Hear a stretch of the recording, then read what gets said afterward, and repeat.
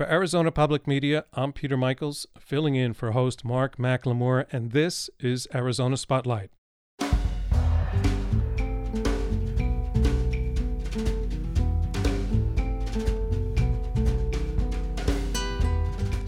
Coming up, we'll ride along with a local man who's connecting our southern Arizona farmers and growers with some of Tucson's best chefs and grocery stores. You may know about the group Up With People, but did you also know that the group was founded right here in Pima County? Those stories are next on Arizona Spotlight.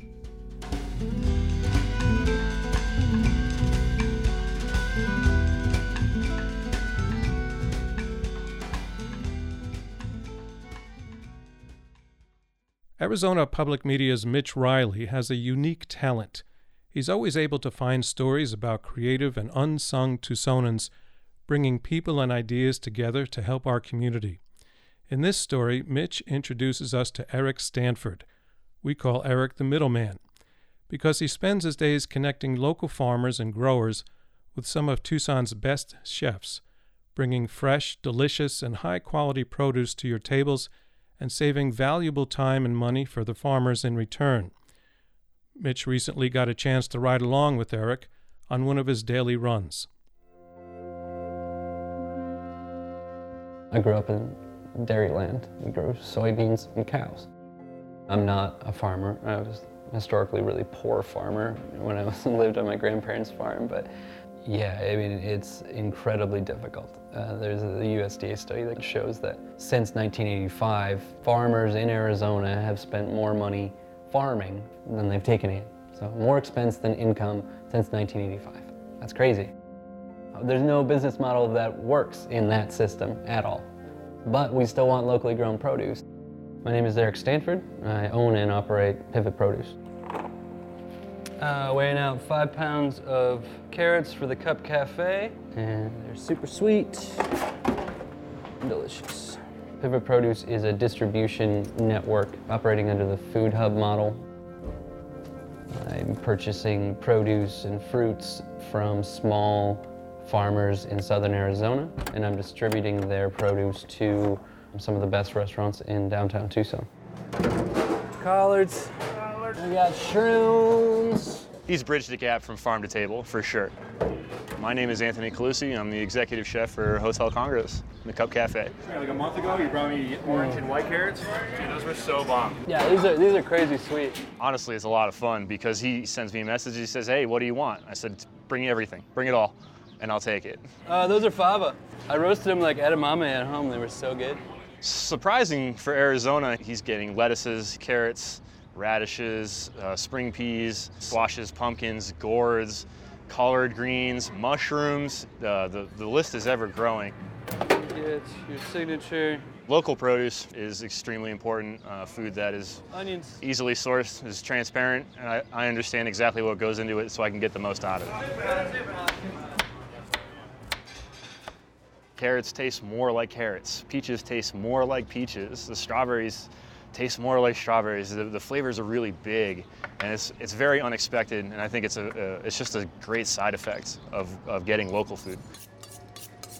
It's hard for a farmer to drive to me. It's hard for me to drive to a farm. So he's doing the work for me, and every Wednesday I get a little inventory slip from him.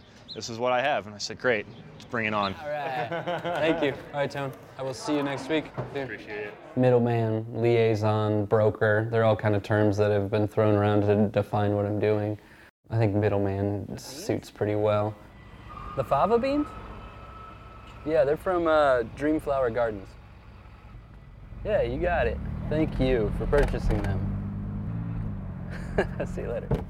I've been a chef in Tucson and all over the country for the last 15 years, and I saw a pretty blatant disconnect between the food that I was eating at home, stuff I brought in from the farmer's market, fresh seasonal produce, and the produce that I was working with in most of the restaurants, most of the kitchens that I was working in.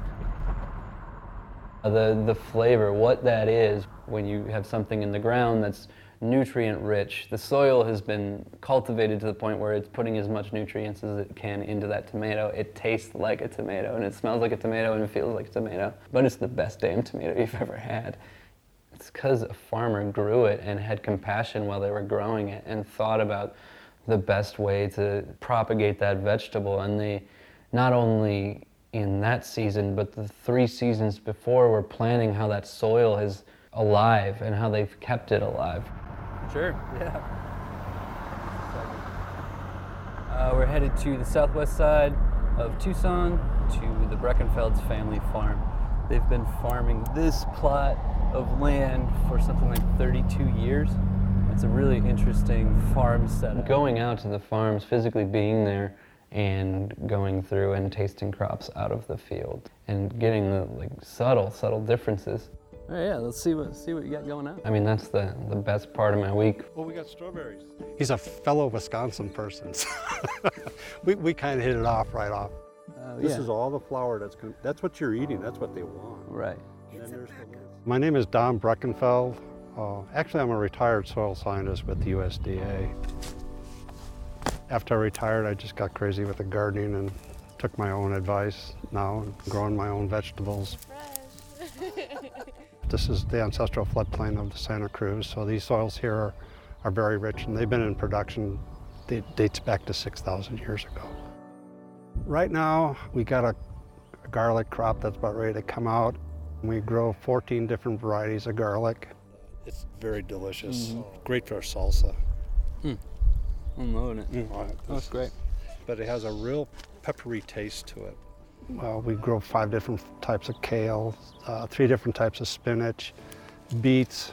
We're also getting ready to put in tomatoes. We grow 22 different varieties of tomatoes, and then the peppers will be going in here shortly. I love all of it. It's just part of me. I just love growing things, and I like growing food for people, and we know it's going to go to good use. Garlic scapes. Oh yeah, these look great. Let's weigh it all, because they might want to use some of that. Right? It's so sweet, good. Buttery. When you break it down to the raw core of what we're trying to do, I'm trying to make sure that they're spending more time growing vegetables rather than worrying about where they're going to go, how they're going to sell them, who they're going to market to, do they have to find a new restaurant or market or whatever. Let me take care of that, basically. Put it in another row of the grapes here. What a lot of farmers have said about me is that I'm bilingual, in that I speak chef. I know that culture, I know the back of the kitchen, I know the mindset that is of a chef. And then I've come to learn what it takes to be a small grower and learned the language of that. Hit it with a little bit of apple cider vinegar. That steams it. That sounds good. Oh yeah, because that sweetens up too when it cooks down. You can talk to Eric and he understands what you're talking about, you know, the different flavors.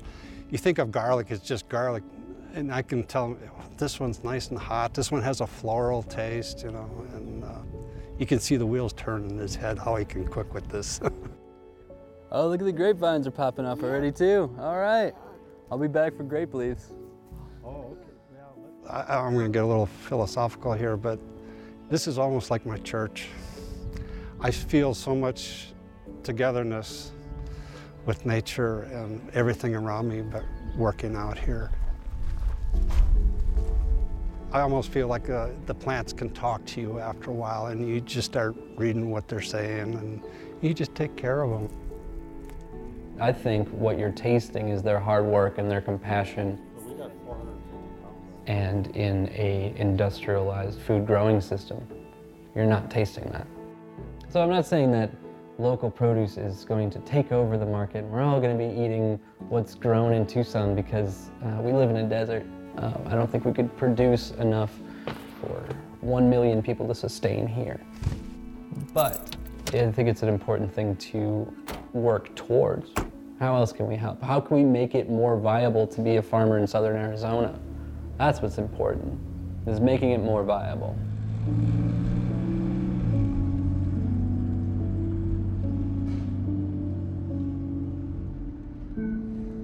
That story was produced by Mitch Riley for Arizona Illustrated. You can see the video segment at azpm.org.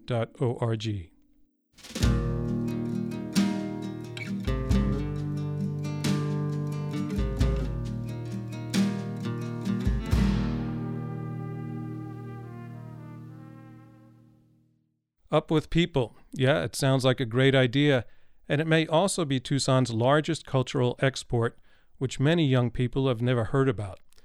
The musical group was founded back in 1968 by CEO Blanton Belk as an alternative to the hippie culture of the 60s and had the support of many U.S. corporations. The current CEO is Dale Penny. Their mission is to inspire young people to make the world a better place through inspirational music and community service. Some 50 years later, Up With People is still traveling, performing concerts, and doing community service and outreach wherever the troupe goes. We caught up with the group this past spring while they were here in Tucson to learn more about what they're up to now. Here's Steve Jess. Did you know a group that formed in Tucson went on to perform at 2 presidential inaugurations, for 2 popes, at 6 World Expos, and 4 Super Bowl halftimes? They were mentioned on The Simpsons and South Park, and had backing of some of the largest multinational corporations in the world. And if you're under 35, you've probably never heard of them. Today, we may be the most polarized politically, racially, ethnically that we have been in 50 years. And I believe now is the moment for Up With People.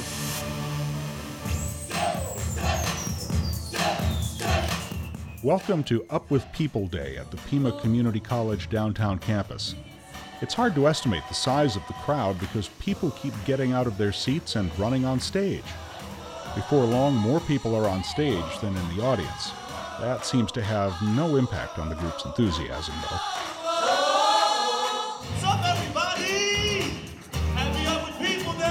So what is Up With People? Even after 50 years, that question can be hard to answer. Well, it started here in the great city of Tucson in the turbulent 60s. This is Blanton Belk. He founded Up With People and claims the group prevented World War III. It is an expression of the positive voice of youth from around the world. Belk was part of a movement called Moral Rearmament, which hosted sing-outs in the mid-60s under the message of love, honesty, purity, and unselfishness. No rules, but bring your guitars. We're going to have a hootenanny. They feel a sing-out is the best way to express themselves. They became a square alternative to hippie youth culture. In 1968, Belk split from MRA and started Up With People. The group's first and perhaps biggest fans were politicians. 95 congressmen and senators came to the first show in the Hilton Hotel with 5,000. Standing ovation was led by Senator Goldwater, your senator from Arizona, and Fulbright, a Democrat from Arkansas. And if we can bring people together, we want to stay on the road, and we decided we want to do it. We said we'll do it. That was the beginning. The rotating cast from diverse backgrounds would travel for a year at a time doing community service and concerts wherever they went. To date, they claim to have had 24,000 performances in 72 countries, and along the way have done over 3 million hours of community service. In December of 1985, a 127-member cast of Up With People visited 5 Chinese cities with a musical show and a determination to open doors. Up With People was the second Western group to play in China after George Michael and Wham. We live close together in worlds apart. The musical performances have been described as inoffensive as puppy dogs eating ice cream and apple pie, but some question the group's underlying motives. A documentary called Smile Till It Hurts, the Up With People story, paints the group as naive and quasi-cultish. It is also a season for unofficial diplomacy and the warmth of friendship. The film criticized its ties to large multinational corporations, which might have gained from the group's diplomatic efforts. Did you like it? That's an understatement. Some Tucson residents and former cast members remember it differently. I joined Up With People as a student in 1986, so July of 1986 was my first trip west of the Mississippi River. Mr. Belk and my dad were good friends. I grew up with the family, and I thought, okay. And I wanted to be a fundraiser, which I am now. Brian Cantor and Julia Waterfall Cantor met while working with Up With People and have been together ever since. They say the experience was life-changing. To say it's special is putting it mildly.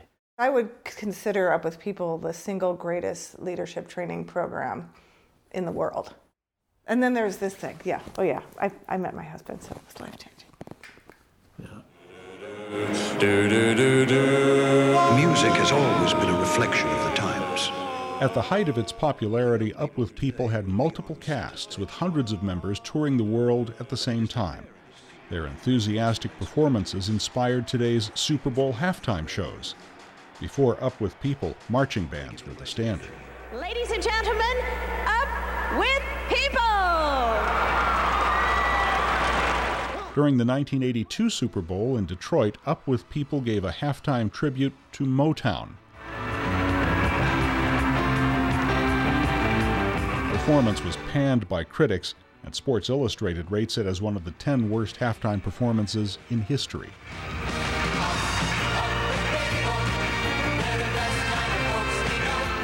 The era of postmodernism, marked by cynicism and irony, clashed with Up With People's earnest offerings. Corporate funding declined.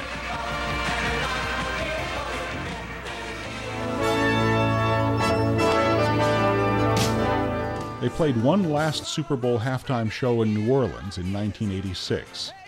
In 1993, the group moved its offices from Tucson to a suburb of Denver, and in 2000 it suspended operations.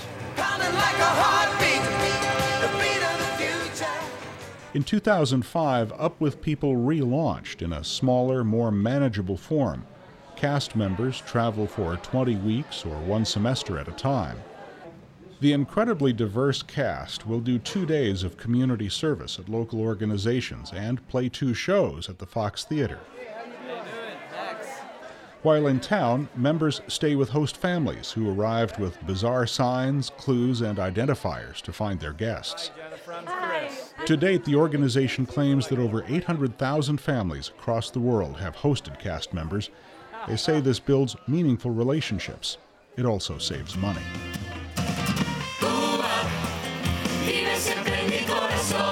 So Up With People came to my city in Tijuana, Mexico. It was the first time I saw an Up With People show.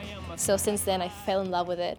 And after graduating high school, I remembered that group that came to my school and I was like, I want to be part of that. One of our most popular is a conga line. We have even done it at the Olympics. The cast seems to be having a good time, and despite different levels of experience, are trying hard during their performances. You could even catch them going over their routines in their downtime. Not so many people have experiences of like performing or singing, dancing, but we're trying as much as we can. I'm in 4th year of university right now in Japan, and I'm taking a year off to come here. This new model for the group is much more reliant on tuition fees from cast members. Currently, it costs a little over $17,000 a semester, or $27,000 a year. That doesn't include the cost to travel home from Europe after the group performs its last show. Well, it does cost, and it's very similar to for tuition to go to college. Most of our students are taking a gap year or a semester out from their studies. Hi everybody, my name's Tariq. I'm from the very small island of Bermuda. I'm 19 years old. Obviously I'm a product of the people. It's hard to gauge the effectiveness of these outreach exercises, but it is cool to meet someone from Bermuda or the 19 other countries cast members hail from. Peace is not just an idea, it's people becoming friends. That sounds damn trite, but it's not. The true security in any country is the friendship of your neighbor. And as far as walls go, we have a basic belief that those that believe in freedom and democracy and liberty build bridges. Whether it's Tucson or the United States or our global community, we have to find a way to work together. And I think that message is more relevant today than it has been since Up With People began. We share the sky, we share the sun, we share the world with everyone. Looking back through time, it's easy to see Up With People as naive, and maybe it was. But not any more or less than anyone else who tried to make the world a better place through song and dance. Our story was produced by Andrew Brown and narrated by Steve Jess. And a special thanks to the University of Arizona Special Collections for their help providing archival footage and audio for this story. Artist and writer Beth Serdet listens to ravens and has paddled with alligators in wild and scenic places, but she also knows that true adventure can also be found out in the garden, some with rattles, some without.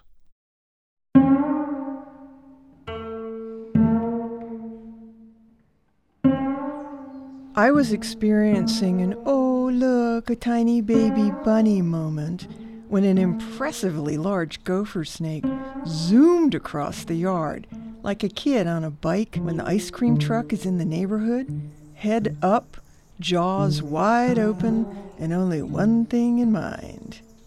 I know everybody's got to eat, but not in front of me.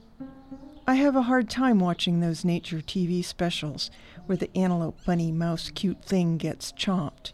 So I literally ran interference, yelling, "No, you don't," while chasing a 5-foot-long snake as big around as my fist, whose earless body transmitted my vibrations through skin, muscle, and bone. I don't want to send this beautifully patterned reptile, or any other, to its next incarnation as a belt or shoes, but since we all can't just get along, and these snakes can have a quarter-mile territory, I'd like it to move on. A challenge. My yard is a snake's Eden with freshwater stations, shade, baby birds, bunnies, ground squirrels, a variety of lizards to eat, and a human who doesn't want to kill snakes, just discourage them. The gopher snake, also called a bull snake, is non-venomous, but can mimic a rattlesnake even though it has no rattles. Now coiled and, for lack of a better word, sulking under a lilac bush, this snake has the ability to flatten its head, vibrate its tail, and hiss like a rattler. But other than bunny bloodlust, there was none of that action and no aggression. Eyeing the sharp end of a long-handled hoe, I considered my stance on live and let live. Yup, still not a murderer. The tiny bunny was nowhere in sight, so I did the only reasonable thing I could think of. I ran to get a very long stick and my camera. Mighty hunter that I am, I spoke softly and poked the big stick very gently at the tail to coax the serpent into leaving paradise. It complied, slowly. Stretching out, it nosed upward slightly, tongue tasting the air as it slithered out to the driveway and camouflaged itself on a welcome mat of accumulated dead leaves. I nudged the tip of the tail again, and when it didn't move, I explained loudly that it should find a new zip code. Snake languidly moved another 10 feet under foliage so thick I couldn't see a trace. Did I mention I was born in the Chinese Year of the Snake? This past year, in one of my paying attention workshops, a woman told me her sister and husband had bought a house with acreage in the Chiricahuas from an old man who told them that there was a diamondback named Charlie on the property. He said that snake was at least 25 years old, had never hurt anybody. One day, the woman and her sister were standing by a stream there, and her sister said, "Don't move, but look down in the grass between us." I could see the diamond pattern and that it was big. And then we kind of went crazy, she said to me. Her voice rose, and she talked in that way people do when they're really flustered. "What about the grandchildren? What if they play down here? We have to do something." Her sister told her to go get her husband from the house and tell him to bring his gun. There was such sadness in that woman as she quieted down and said, "I did. I went and got him. He shot that snake in the head. He killed it, because we were hysterical. We weren't thinking. If only we'd thought about what we were doing, because when we settled down, I realized we'd killed Charlie. I felt so bad, and I still do, if we'd only thought. I saw the tiny bunny once, a couple of days after the deflected gopher snake attack. About a week later, while watering, I spotted 2 separate pieces of bunny fur with chunks of skin and meat attached. Not unusual. Almost every critter here is food for another. But even knowing that, I stood in bleak sadness, letting the hose pour costly lifeblood onto the always thirsty desert floor. But then I saw movement.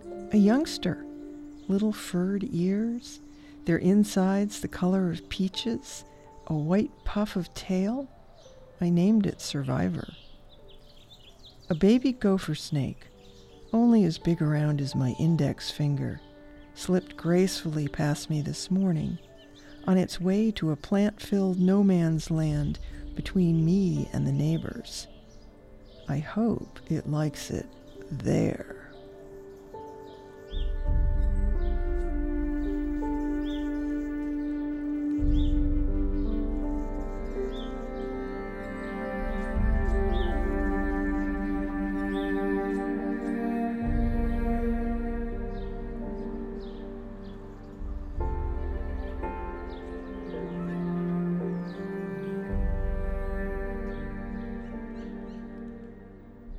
You can find more of Beth Sirtis' drawings and critter stories at listentoraven.com.